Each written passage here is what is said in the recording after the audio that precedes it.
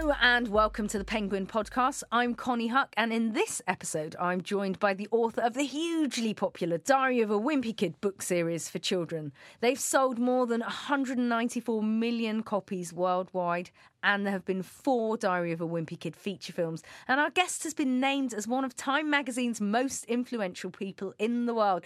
It is, of course, the fabulous Jeff Kinney. Jeff, welcome. Thanks for having me here. It's our pleasure. You are one of the most influential people in the world, and you're here with us on the Penguin Podcast. That's fantastic. Now, Jeff has brought along a number of objects that have influenced his life and his writing. So, Jeff, tell us a little bit about Diary of a Wimpy Kid, The Getaway. What's happening with Greg and the Heffley family at this point in time? Well, in The Getaway, Greg Heffley and his family decide to go on a vacation to an island resort instead of stay home and deal with the stresses of the holidays. So they go back to a place where the parents had honeymooned. So, and the parents are looking for kind of a romantic revival in a way. And of course, everything goes upside down, which as we wouldn't have it any do. other way. Right. Now, this is the 12th book in the series. But by the 10th book, you were finding them hard to write, I believe. Why was that? Well, I'm trying to cover childhood from every angle. And so I feel like I'm sort of running out of space in a way. It's hard not to paddle in the same waters, especially since my books are really seasonal. But I think that's sort of my job, is to keep trying to find areas of childhood that I haven't explored, because I feel like I'm not really writing about this one specific character, Greg Heffley. I feel like I'm writing about childhood in general. So happily you have continued your writing, and you're on a world tour now. This is the last leg, I believe. What have you discovered about the Wimpy Kid fans globally? It's actually kind of hard to tell them apart in a way. I often think that if I couldn't see them, I wouldn't really know where I was in the world, because kids seem to react to the books in the same way. They seem to know them in the same way. I think this goes to my earlier point that these are the stories of childhood, and that childhood really is, by and large, a universal condition. Now, you are one of the few authors worldwide, including greats such as J.K. Rowling, whose series have passed the 150 million sales mark. Yet you didn't initially consider yourself as a children's author, did you? Why is that? In ways, I still don't consider myself as a children's author, because I wrote the books originally for grown-ups. I spent about 8 years working on Diary of a Wimpy Kid, and I really had the humor section of the bookstore in mind for the books. I didn't even know there was a middle grade section. I wasn't aware of it at all. But I was introduced to comics by my father, so I always thought of comics as kind of a grown-up thing.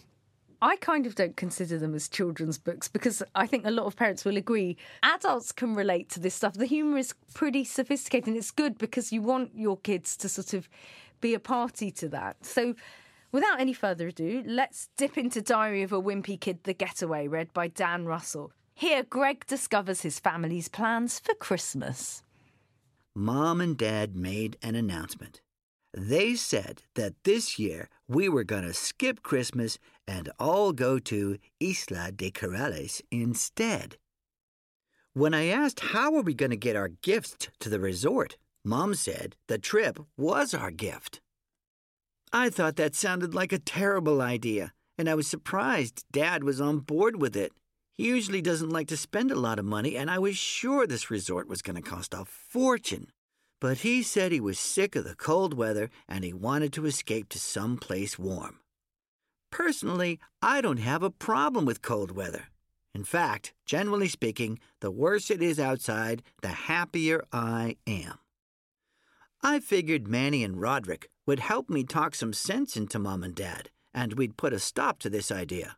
But those guys weren't any help at all. They were doing things like wearing shades at breakfast. So I had to accept that we weren't going to have a normal Christmas at home. But what I really didn't like was that we had to fly to this place. I'd never been on a plane before, and I wasn't crazy about the idea of locking myself in a metal tube.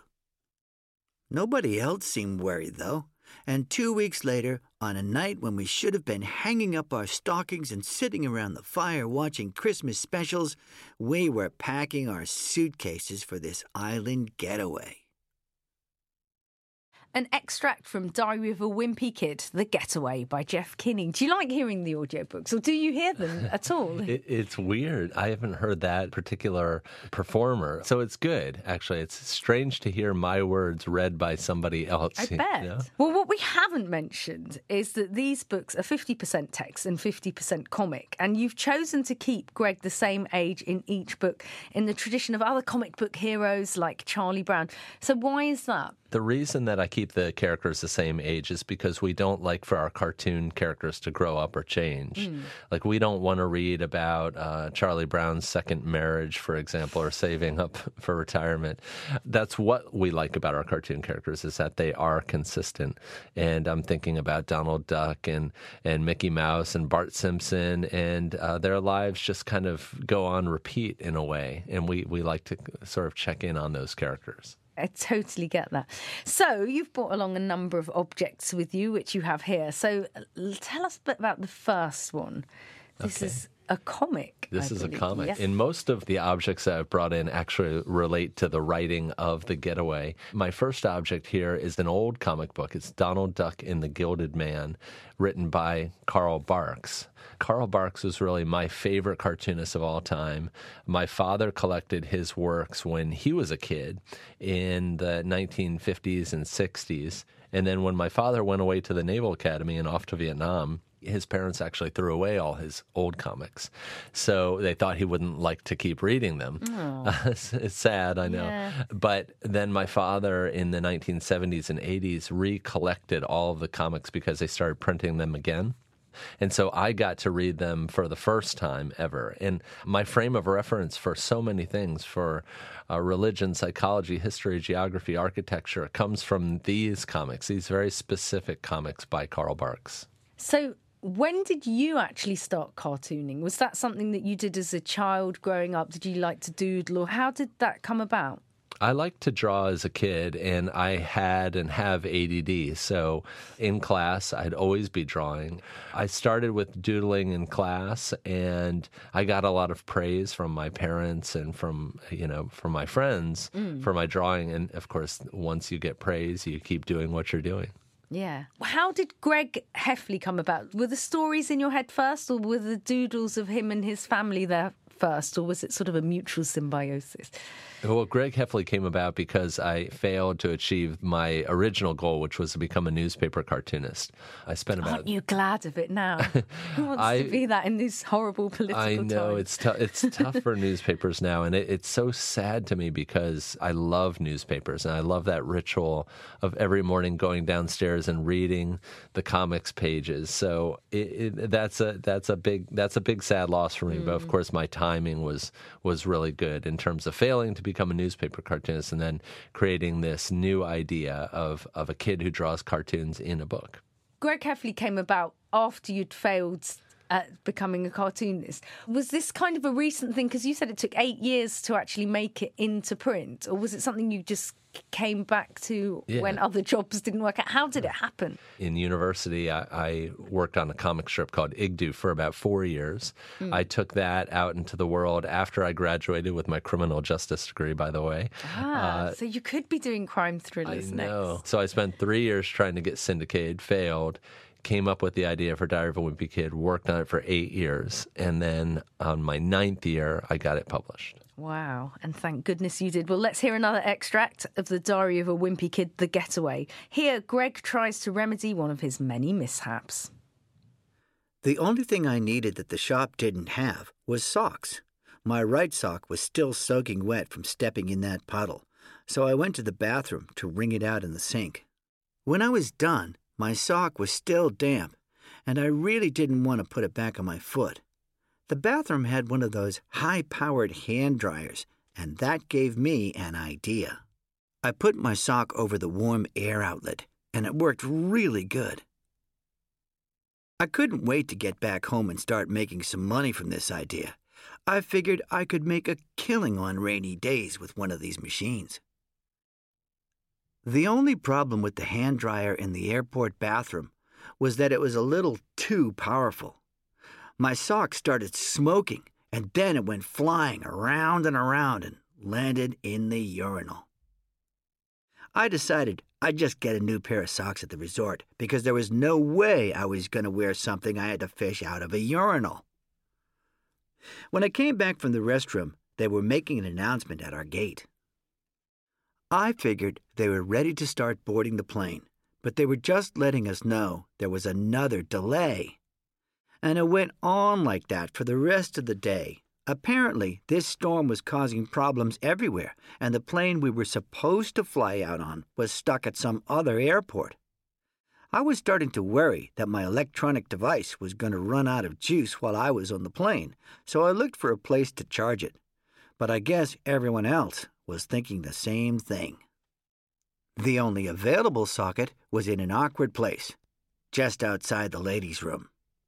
But when your battery is at 15%, you gotta do what you gotta do. As we heard in that clip, boredom is the perfect starting point, isn't it, for a bit of slapstick? Right. A lot of the experiences you write about, are they sort of real happenings that have occurred? Yeah, and these days I'm spending a lot of time on planes and in airports, and of course comedy really is just tragedy plus time. When I read the first third of this book, it actually kind of stresses me out. I'm like, are there any jokes in here? I can't even tell. Is this funny? I can't tell if it would be funny to a kid. So it's the happenings that are funny, though, and they're funny because they're relatable as well. And you can think to your own scenario where, I don't know, the spider ran across the bathroom, and it's so relatable. You have 2 teenage sons. Is anything of your sons in the Heffley family, the Roderick or Greg? Not as much as you would think. I really wish that my kids had just given me, tons of material because it would make writing these books so much easier. But both of my kids are athletes. They love basketball. Their lives center around basketball. Kids. Not really. My younger son did do something that was very Greg Heffley, like when he was in preschool.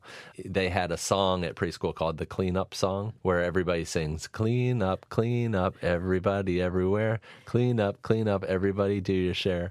And Will came home and he said, yeah, when we start singing the Clean Up Song, he goes, I just sing the song and walk around like, everybody else is doing all the work. I'm just singing the song. I'm like, that's exactly like something that Greg Heffley would do and say. Has that made it into any of the books? It did, yeah. So Roderick is the annoying teenage brother, and both your boys are teenagers. Yes. They're not similar at all to Roderick, then, if they're not Greg? I guess my older son, Will, is a bit like Roderick in that he can, sometimes use his power against Grant, who's a much smaller guy. So I think that anybody who has ever had an older sibling who's a teenager knows what it's like to have a Roderick in their house. Is it fun finding ways for him to taunt his sibling? Or do you find that it's kind of frustrating trying to think of more and more things? Because it's hits per minute in that book. It's like gag, gag, gag. There's a lot packed in there. Yeah, I usually have about 350 jokes per book. That's what I draw from. And that's how I write, actually. I write my gags first. And then once I get to the 350 mark, then I can start writing the manuscript. Oh, so you sort of string them together. Yeah. And the story forms around them. Yeah, and it's one of the reasons that my narratives in the first several books aren't especially strong, because the priority of the books, in my mind, is humor. Is that if they're not funny, then they don't have a reason to be. But that's kind of the beauty of the books. It's all the minutiae that generates the funny stuff, and often narrative can get in the way of that to some extent. Yeah, I think the regular way to write a book like this would be to conceive of the plot first and then try to add humor into it, which I think gives you a better narrative, of course, but a less funny book. Yeah. As long as the book is entertaining, then that's all you really want. But I have a tendency sometimes in my books to have lots of flashbacks. So sometimes nothing really happens at all in the books. It's just a bunch of moments of Greg remembering preschool or remembering fifth grade. But you know what? In life, often nothing that much really happens. But finding the humour in it is the brilliance of the books. Thank you. So let's move on to your next object, which is an airplane sickness bag, I believe. That's right. Have you ever thrown up on a plane? I have indeed. It was kind of a very strange situation. I got onto a plane and I wasn't feeling that good to begin with. And this is in my adult life. And for some reason, I got it in my head that I hope nobody orders tomato juice, right? I just thought that would put me over the edge, and I was Tipping point. Right? So I actually put my head down, on the seat in front of me. And then the person to my right ordered like 3 cups of tomato juice, and they passed right under my nose. And then my memory is that then there was a whole cart of tomato juices coming down the aisle, like a bad dream. like levels and rows and columns of tomato juices, and that was it for me. I ran to the back of the plane, found a sickness bag, and that was that. Was it a long haul or a short haul?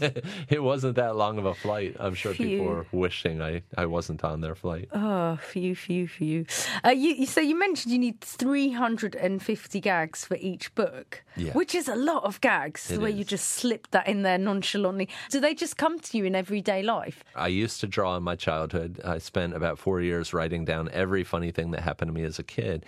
But these days, I have to come up with these gags from whole cloth.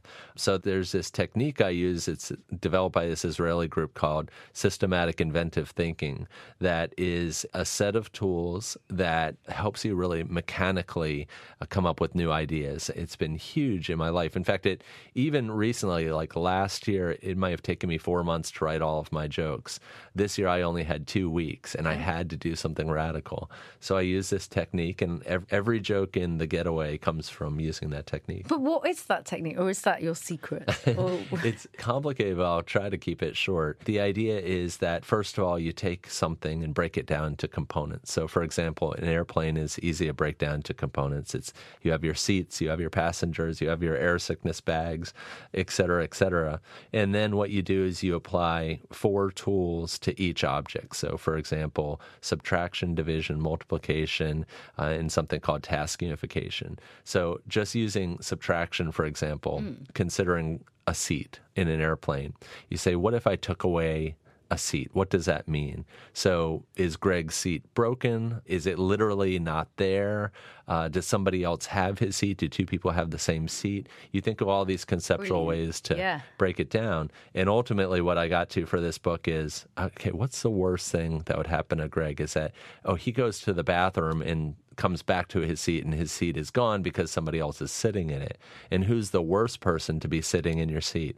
Baby. How about a baby that was crying and is now calm because they're asleep in Greg's seat? So that one joke came from using those tools, and I use them all the time. So what was, say, multiplication of the seats? Multiplication. Well, we already have multiplication in a way. Because of the first class seat, the extra seat. And also, I get it. Right, and this so is there, such a clever strategy. Yeah, and so there we can really amplify the class division. So, of course, the first class situation. Well, let's just explain to people that don't know. So Greg's father has got a seat in first class, meanwhile, on this family holiday. So basically, they decide that they're going to take it in turns to swap back and forth. Right. And Roderick, Greg's older brother, eventually gets the first class seat, and he promptly lays the seat flat and goes to sleep on this red-eye flight to the resort. And then Greg wants in on that, but he's barred from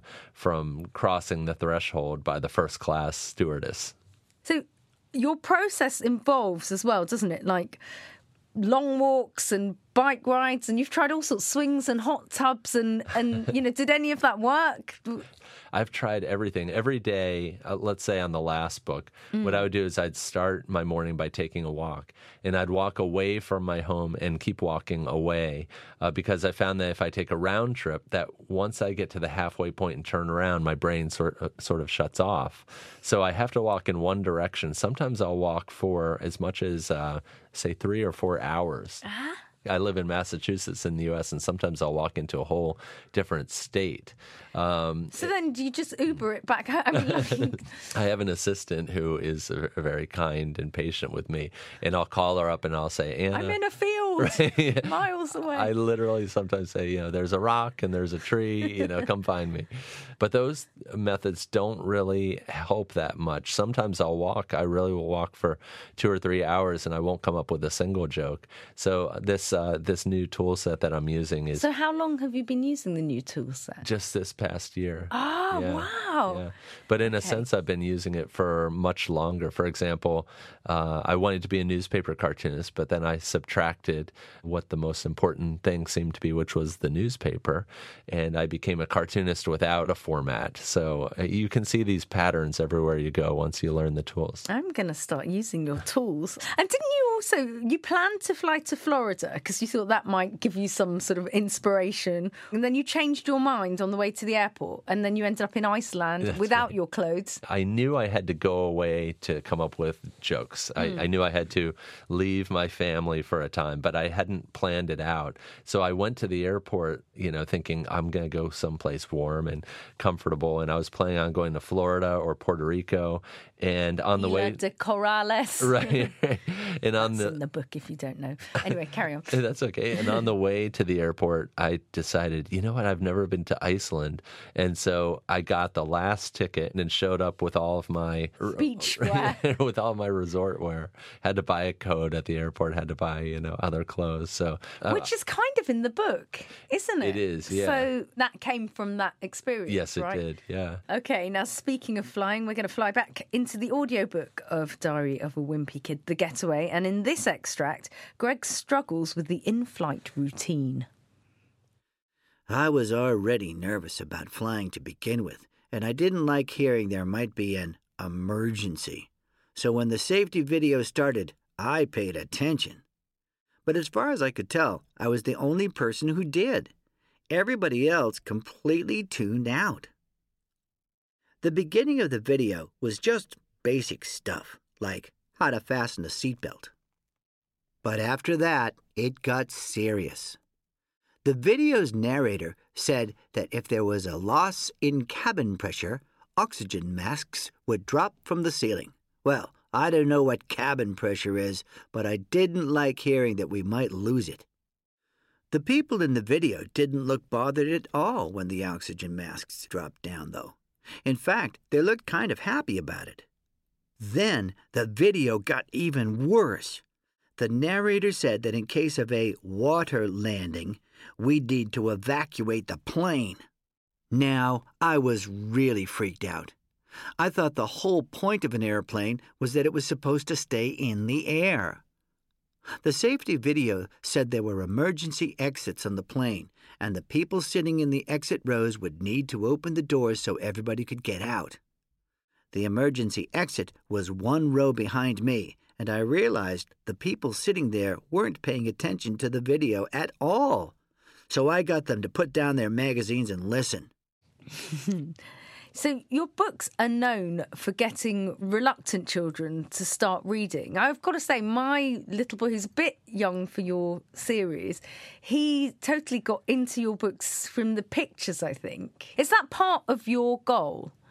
Yeah, I think that what I like about my books is that when a kid opens up one of my books, they can see it looks like fun. And that's what we want for our kids, is for them to think of reading as fun, associate it with pleasure. So I like it that there's a mix of text and pictures, because the kids can feel like they're reading something that's accessible to them, but also something that has some meat to it, some vegetables with their candy, I guess you could say. Totally, because let's face it, attention spans are on the decline these days. Do you think reading books has become less popular due to social media? Yeah, I think we're going through a change unlike anything I've seen in my lifetime, for sure. I think that there's a lot of hope. I think it's our challenge as adults, as writers, to come up with entertainment that's worthy of kids' time. You know, I see kids stop and read the Diary of a Wimpy Kid books, and that makes me feel proud. They're not on their screens. Screens don't always rule. But I think it's on us, to make sure that we're writing well and that we're giving kids the right books. And do you think it helps with emotional development as well as just literacy? Yeah, something that's been kind of interesting to me is that a lot of kids who are autistic seem to like my books. And their parents come up to me at book signings and they say, these books are really good because my child can see the emotional reaction on the characters' faces. So there's this constant feedback where the kids are getting insight into how the characters feel, which I think is kind of a nice element of these books. Definitely. Well, let's move on to your next object, which is, I didn't want you to bring the real thing into the studio, so it's actually a picture of a... It's a picture of a tarantula, right? Yes, yeah, which a looks big hairy tarantula. very realistic, actually. I added this one in there because of the getaway. There's a moment where Greg steps out of the shower at this luxury resort and he puts on his slippers, and there's a tarantula in one of the slippers. And then Greg ends up jumping on top of the sink, and the tarantula is on the ground. So Greg is trying to figure out what to do. You know, he doesn't want to get down on the floor with the tarantula, but what can you do? And I think most of us have had some sort of encounter with a bug or a rodent where it's a standoff. And of course, the human being is huge and, and terrifying to the small object, but that critter really causes a lot of distress. Yeah. Now, we were just talking about keeping reading alive. You've got a bookshop in your hometown, is that right? I do, yeah. I live in a little town called Plainville, Massachusetts, but we built a bookstore from the ground up, a 3-story building in a colonial style. It's one of the biggest joys of my life. Was that to give back to the town, or have you enthused your town with reading? I have, but the reason that we created that bookstore was a very small reason, a very petty reason. My kids go to a school in a regional system, and the other towns are much better off than Plainville. Right. And so when the kids go to that school system, mostly people look down on Plainville a bit. So I wanted to build a really nice building that we could feel proud bigger, better bookshop. Yeah. So you're just playing bookshop top trumps here, aren't you? I know, yeah. So we built that, and all I wanted was for it to say the word Plainville on the side, and that was the whole goal. But then we thought, you know what, a bookstore would be really nice. Nice. Okay, so back to the audiobook of The Getaway. And in this extract, Greg is struggling with his chores, even on holiday. I was definitely ready for a fresh start, so I put on my swimming trunks and headed for the door. But Mom said me and Roderick needed to make our beds and straighten up the room. I reminded Mom that we were on holiday, and the maid service would handle that for us. But she said that we weren't going to live like animals just because we were on holiday. I told Mom that the best part of being on holiday was having someone else clean up after you, but Mom said that this week we were going to clean up after ourselves. Then she put the Do Not Disturb sign on the door so the maid wouldn't even come into the room. I asked Mom how we were supposed to get clean towels and sheets, and she said we'd wash them in the bathroom sinks the same way we were washing our clothes. So, Mom wasn't joking about us doing our own laundry. In fact, Manny was in the sink scrubbing a pair of Dad's underwear, and I'm pretty sure he was using Roderick's toothbrush to do it. The Getaway is a great title. So from hearing The Diary of a Wimpy Kid, The Getaway, it could almost be like a heist movie, although it implies a vacation. It has so many connotations, running away from a disaster. Do you come up with the stories first and then give them the titles? Sometimes the title shapes the stories. In fact, I think I have a good title for the next book, which I can't talk about right now. But I think I have a good title that will make that book really work. But The Getaway, I didn't have a title for it. I knew they were going to go to an island resort, but sometimes my titles have double meanings, and this one has a triple meaning. And you picked up on it already, which is 3 meanings. One is a getaway is an island resort. Another is that the family is actually getting away from the holiday season. And then the third, it implies something sneaky. And the Heffleys are on the run for a lot of this book. So you said that you've got a really good title for your next book. Is that all you've got? Just the title, and you're going to put the story around it? What I've learned from making films is I've learned a lot about structure and storytelling. So my stories are getting a lot better. My narratives are getting a lot better because I'm basing them on good storytelling structure. So even as I think of the next book and the next title, I know what's going to happen at certain times just based on the premise. So you just mentioned there about the film adaptations. There have been 4 adaptations of Diary of a Wimpy Kid. Another testament to your huge success. But when did Hollywood actually come calling then? How did that come about? Hollywood came calling too early in a way. My second book had just come out, and I was on a book tour where I was driving myself around and putting in really late night. I would go to bed at 3 in the morning and wake up at 6 in the morning and get back on the road. And Hollywood, when they come calling, they come pretty aggressively, and they don't like to get into a bidding situation. So they put the pressure on you and say, you know what, you have 2 hours to make this decision. And it's scary for a new author. And I felt like I was just getting started. So it was a little bit intimidating. Hollywood is arrogant. And so did you give them an answer in that 2 hours? I had kind of a funny situation there where I learned what I was made of, for better or for worse. I needed a nap really bad, and my lawyer said, you know, you have to decide right now. And if you don't decide, they are going to take it off the table, the offer off the table. And I said, I am going to take a nap. And if I wake up and the movie is gone, I'm going to live with that. Let the nap decide. Yeah, and that nap was very worth it. So did you nap beyond the deal being taken off the table, or is that the deal that you ended up with? I'm not going to say. Okay, you keep your cards but close I will to your say chest. the deal that was offered there was still on the table when I woke up. Yeah. So how involved do you actually get with the movie versions? Because I can imagine, like, they're your babies, these books. There must be a real sort of urge to just be a total control freak over the whole thing.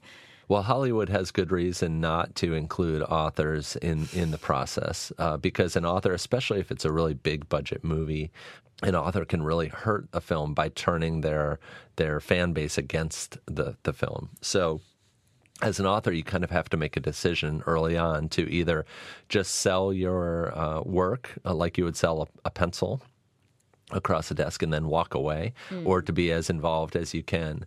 And I decided to be as involved as I could. So I really was there for about half of filming for each movie.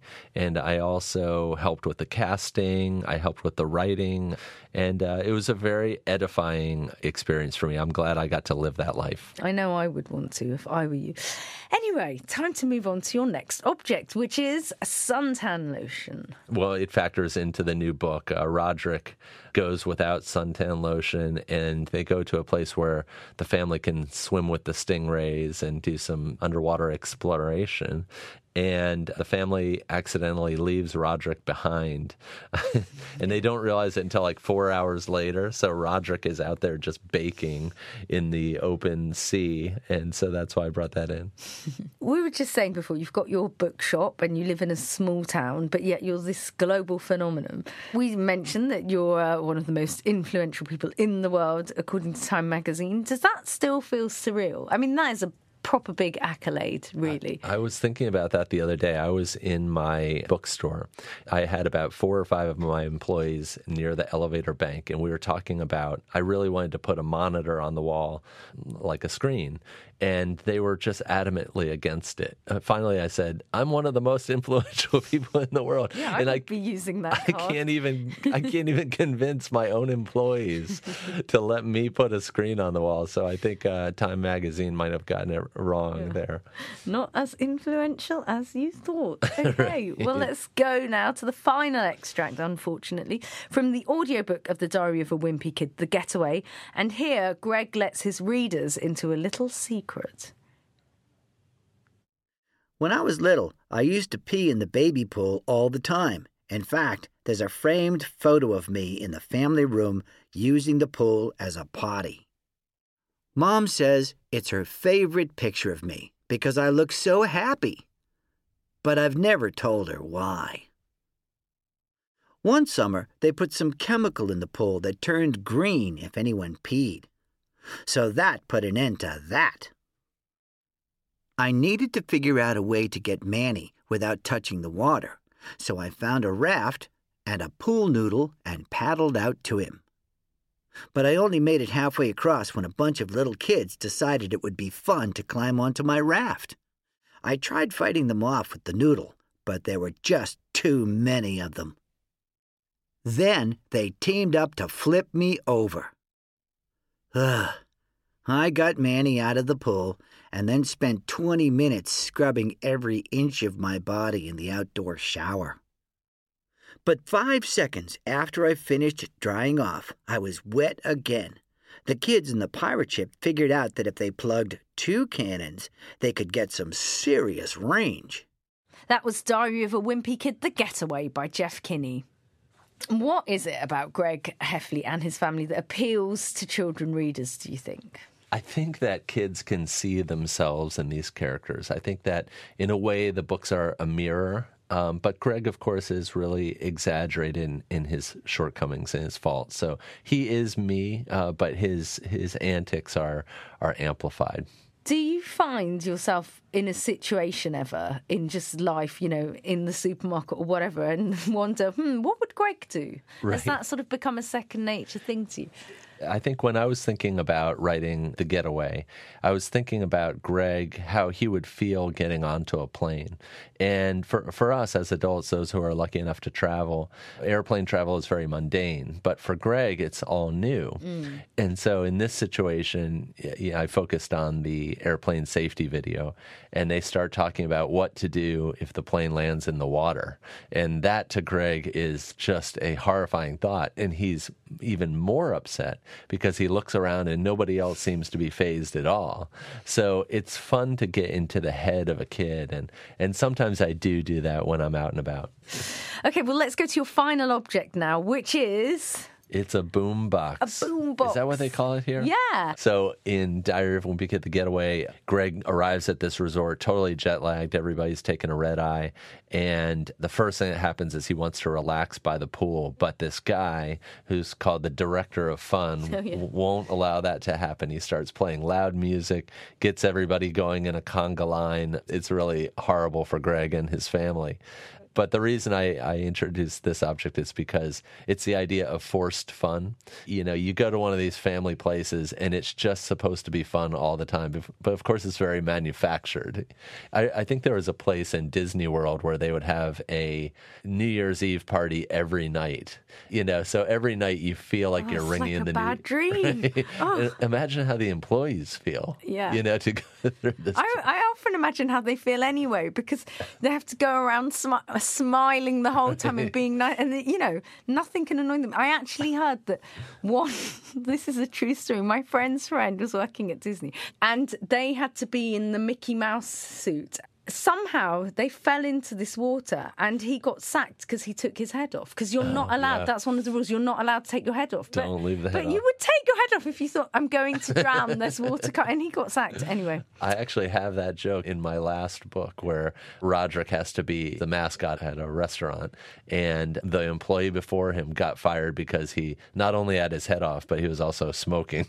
You see? So that's why the books are so good. They're also sort of true to life. They find these funny moments. How many books do you think that you have left in you for this series? I think about that a lot. I think about that because, of course, every creative endeavor has a lifespan. Like, I think a good television show is maybe 8 years. And what I'm doing, it's a little bit different. It's a literary series, but it's also comics. So some of the best comics, like Peanuts, went on for 50 years. I'd like to get to at least 20 because that would feel very substantial. But who knows? It might go on from there. So what is next for you? You're already embarking on the next one? Or is it just the title so far? It's just the title. But the title is a lot. That gives us a theme. Like, we can even, the marketing team here can even start working. Before they even know what the story is. It's been fantastic speaking to you. I've got a zillion more questions, but we will let you go. Thank you so much, Jeff Kinney. This was a lot of fun. Thank you very much. Good.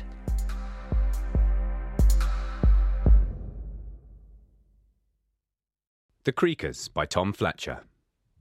Do you ever hear strange creaking noises at night? Ever wonder what makes these noises? Lucy Dungston always did, and Lucy Dungston is going to find out. She just needs to look under her bed. Dear grown-ups and kiddlings, my name is Tom, and I wrote this book. I just want to check, are you sure you want to read it? Like, really sure?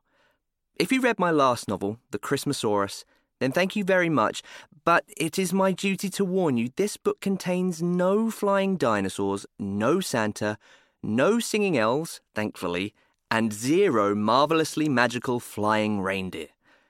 This book has something far stranger, far creepier, more stinky, sloppy, mucky and yucky than that. This book has creakers. I'm beyond excited for you to meet the creakers, and I know they're oozing with excitement to meet you too. After all, they've been spying on you from beneath your bed for a very long time. They know all about you already. Yes, you. And now it's time for you to hear their story, if you dare. When I was a kid, my dad used to tell me science fiction stories about aliens and monsters. They always fascinated me, and they ignited a passion for the unusual, the mysterious, and the unknown. The downside is that I'm 32 and still scared of the dark, or what's hiding in it. Some of the things that defined my childhood, and ultimately my life, were the things that scared me, from Ghostbusters to Gremlins, Cocoon to Flight of the Navigator, Close Encounters of the Third Kind to Thriller. The adrenaline rush and feeling of triumph that came after experiencing these things secured them a place in my heart forever. And now, with the creakers, I think it's time to scare the kids again. We ride roller coasters to scare ourselves, knowing deep down we are in perfectly safe hands. I hope those who read this have a similar experience. I can't thank you all enough for your support and for giving me the opportunity to write a second novel. Thanks, and good luck. The creakers are waiting. Tom. The darkly magical latest story about the monsters under the bed from best-selling author of The Christmasaurus, Tom Fletcher, is available now in CD and digital download. It's perfect bedtime listening.